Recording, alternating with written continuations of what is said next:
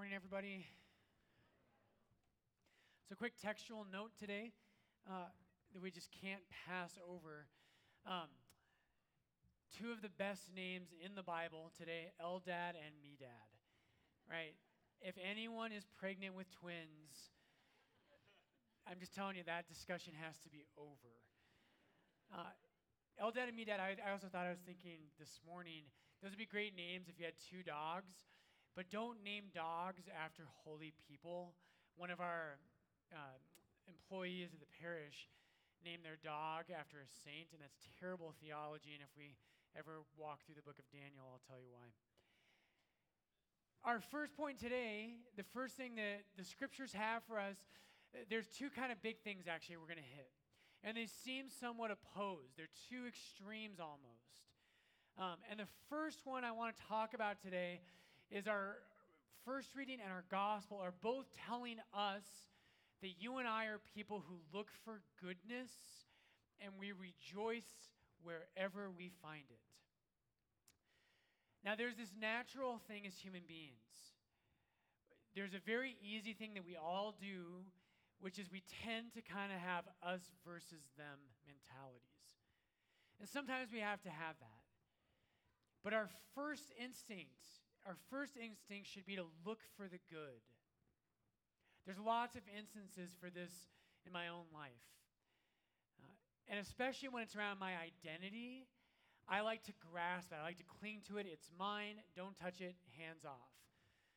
So for instance, there's a newly ordained priest in the diocese named Father Nick Larkin. He is an assistant at Our Lady of Loretto Parish. I get his mail sometimes. And when he entered seminary, he was ordained, I think, just this past May. But when he entered, about 8 years ago, I told him at the time, I was like, Nick, you seem like a nice guy. I just want you to know there's one Larkin in this diocese and you're not him. And I've been so mean to that poor guy. He's a good priest. But we tend to do that. We tend to think, this is me. This is what belongs to me. This is my life. This is my identity. And when we see good in others, we can react against it. And we have to be careful not to do that. When I went to seminary, in college, I fell in love with Scripture, and I became this guy that people would come to and they'd say, Brian, where is this in the Bible? Or does the Bible have anything? Can you help me? I had to give a talk on this. What does the Bible have to say about that? And I let that get to my ego too much. And what happened was I went to seminary, and there were 10 other Scripture guys. And so we did the natural thing that anyone would do. We had a passive-aggressive war that we never named explicitly. It was awesome, and I won, and that's all that matters. But what the Bible wants to tell us today is that that's not a Christian attitude. In our first reading today from Numbers chapter 11, Joshua, the prophet Joshua, is jealous over the gift of prophecy. And Eldad and Medad receive the gift of prophecy, and they're not in the chosen group. They're back in the camp. And so Joshua says, Moses, make them stop. And Moses says, are you jealous on my account?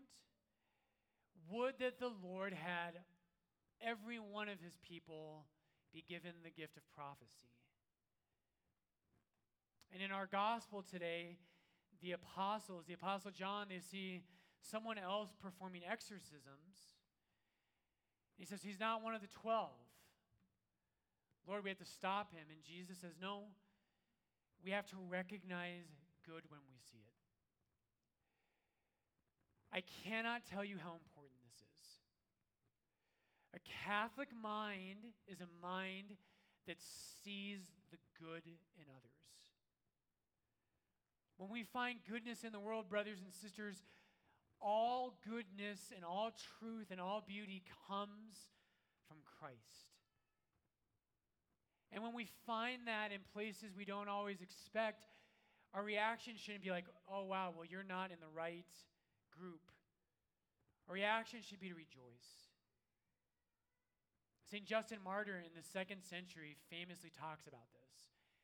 And he calls this the seeds of the word. He says God, when when he created the world and he created all the different nations and languages and cultures, he was like a sower, and he took seeds of goodness and truth and he spread them across the world.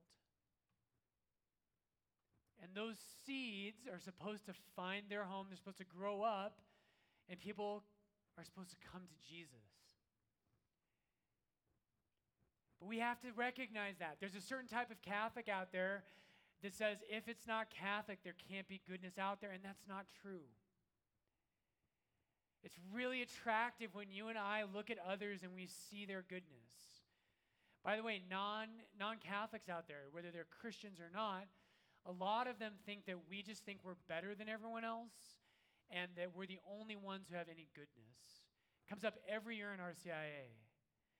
Every year, it hasn't happened yet this year, I'm sure it will. Every year in RCIA, people say, so do you believe that all non-Catholics are just evil and they're going to hell? And I'm like, no, of course not. Of course we don't think that. There is goodness all around us. It's meant to find its way to Christ. One more example of this. St. Thomas Aquinas, who is unbelievably brilliant. After Jesus, maybe the greatest mind in the history of the world. Aquinas is so brilliant that you would find his writings unbelievably boring. He's just that good. But he is so smart, and Aquinas says, when he does his work, he has a number of different sources. He quotes the Bible all the time. He quotes Scripture more than anything else. He quotes St. Augustine quite a bit. But he also quotes Aristotle, who is a pagan, and he quotes Avicenna and Averroes, who were Muslims. Because Aquinas knew that wherever we find truth, we're called to recognize that and embrace it. Isn't that awesome? I love that. And the world needs that. They need Christians, they need Catholics who we believe we have the fullness of truth, but we know that God created them good. And we name that in them, we recognize that in them. That is such a way to win people over. We have to have that attitude. So that's the first point in our readings today. The second point in our readings is it's one of those ones we like to filter out. Right? Jesus gave a strong word today about being extreme. I told the Mass congregation last night at 4:30, it's so good for us to memorize Scripture, and I always want to throw people off. So I'm thinking right now, if people ask me my favorite Scripture verse, I'm going to say, Mark 9:47. If your eye causes you to sin, pluck it out. Better for you to enter heaven with one eye than with two eyes to enter Gehenna. They'll be like, I think my mom's calling. I got to go. Anyway, this is a strong verse. Jesus has strong words for us. It seems extreme. Right? It seems like an extreme thing to us that Christ could speak so strongly. Brothers and sisters, today's gospel is calling us to hold two virtues and to hold them both fiercely. There's that first one, to see the good wherever we find it, to love the good, and to know that we don't have to be afraid when we find it in other cultures or other religions.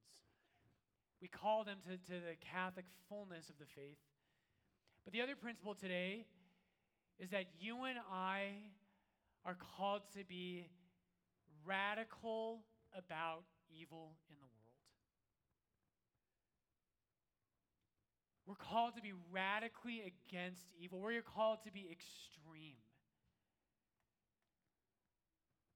Too oftentimes as Catholics and just as human beings, we compromise with evil. Here is a real Scripture verse. Well, not the other one's not. But here's a Scripture verse you should memorize. I love this one. I looked it up this week. It's a beautiful line. Psalm 97:10. The Lord loves those who hate evil. Psalm 97:10. The Lord loves those who hate evil. Do you hate evil? hope you do. I think so in my own life, it's so easy to compromise with evil, to kind of measure myself against other humans, and I'll say, well, I'm a little bit better than that guy or that girl. I guess, this isn't that bad. The Lord loves those who hate evil.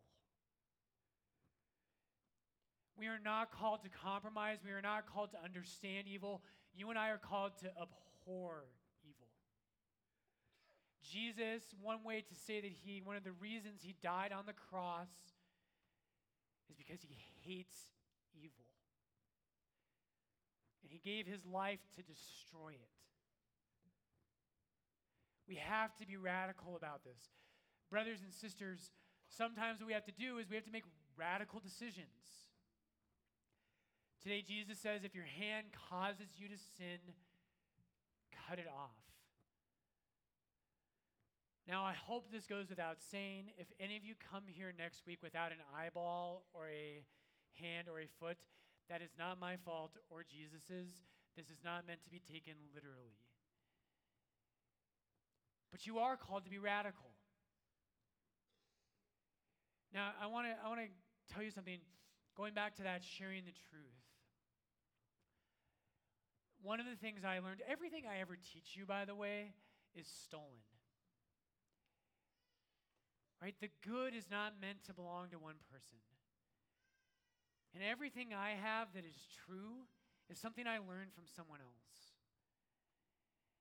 One of the things I learned when I was a missionary was we used to talk, there's this great little image we used. And we talked about, are you a thermostat or a thermometer? Are you a thermostat or a thermometer? And what we meant by that in focus is that if you go into a room and you're a thermometer, you simply adapt yourself to what the temperature in the room is. The world wants to do that to you. The world wants to make Catholics less radical. They want you to be, you can be religious, but be reasonable about that. Let me ask you this. Does your spouse want you to love them like that? When you fell in love with your spouse, right, did you say to them, oh, I'm glad you love me, but let's be reasonable.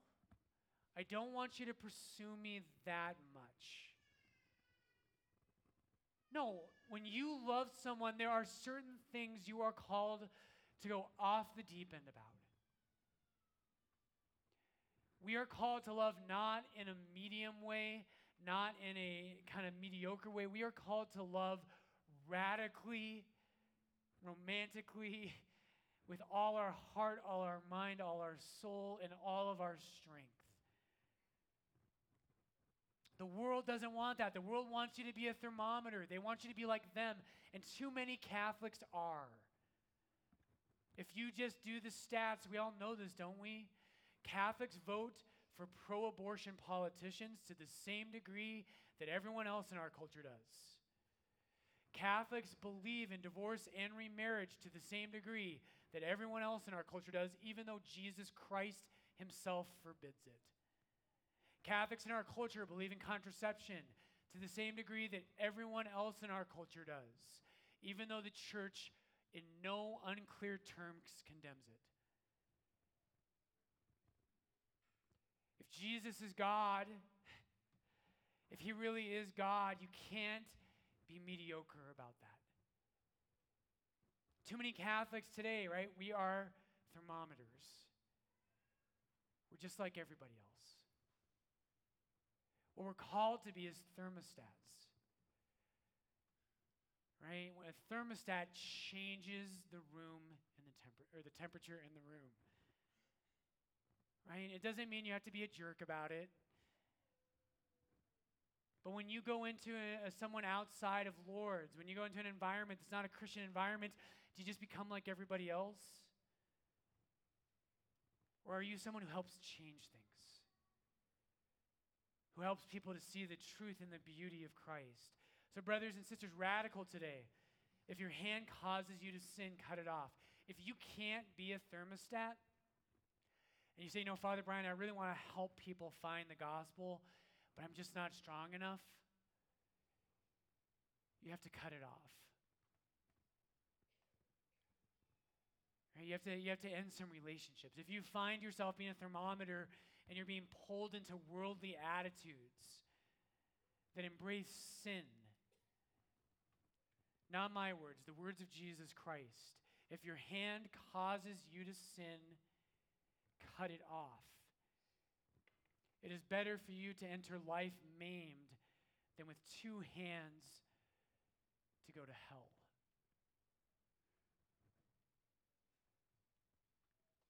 The Lord loves those who hate evil. We have to be radical. I want to challenge you today. Is there something in your life that's causing you to sin? I was praying this week with our gospel, and I kept thinking about, Lord, I want to be more radical.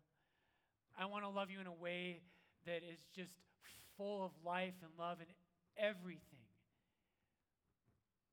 And if there's something that leads me away from you, Jesus, I want to cut it off.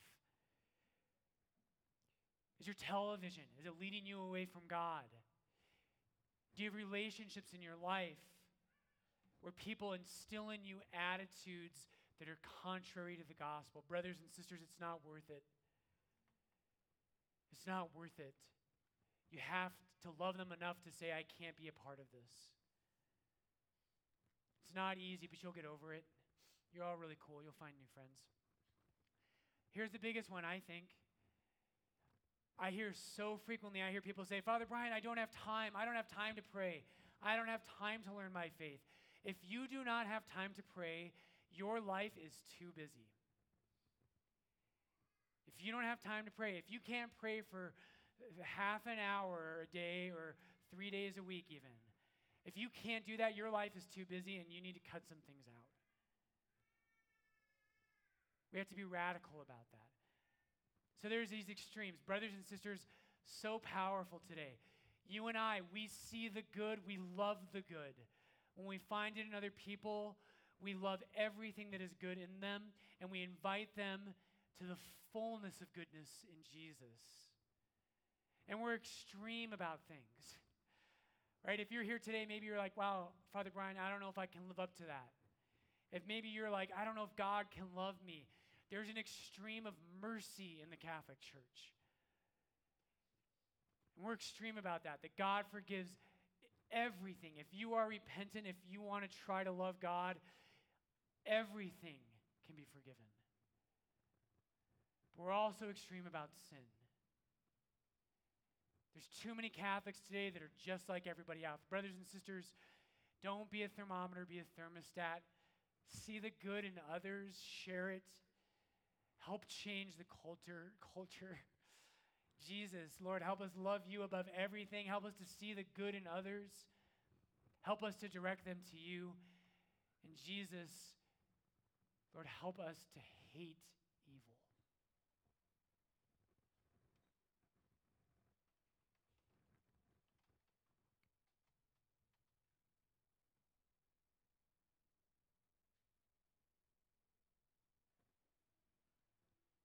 Let us now stand and profess our faith.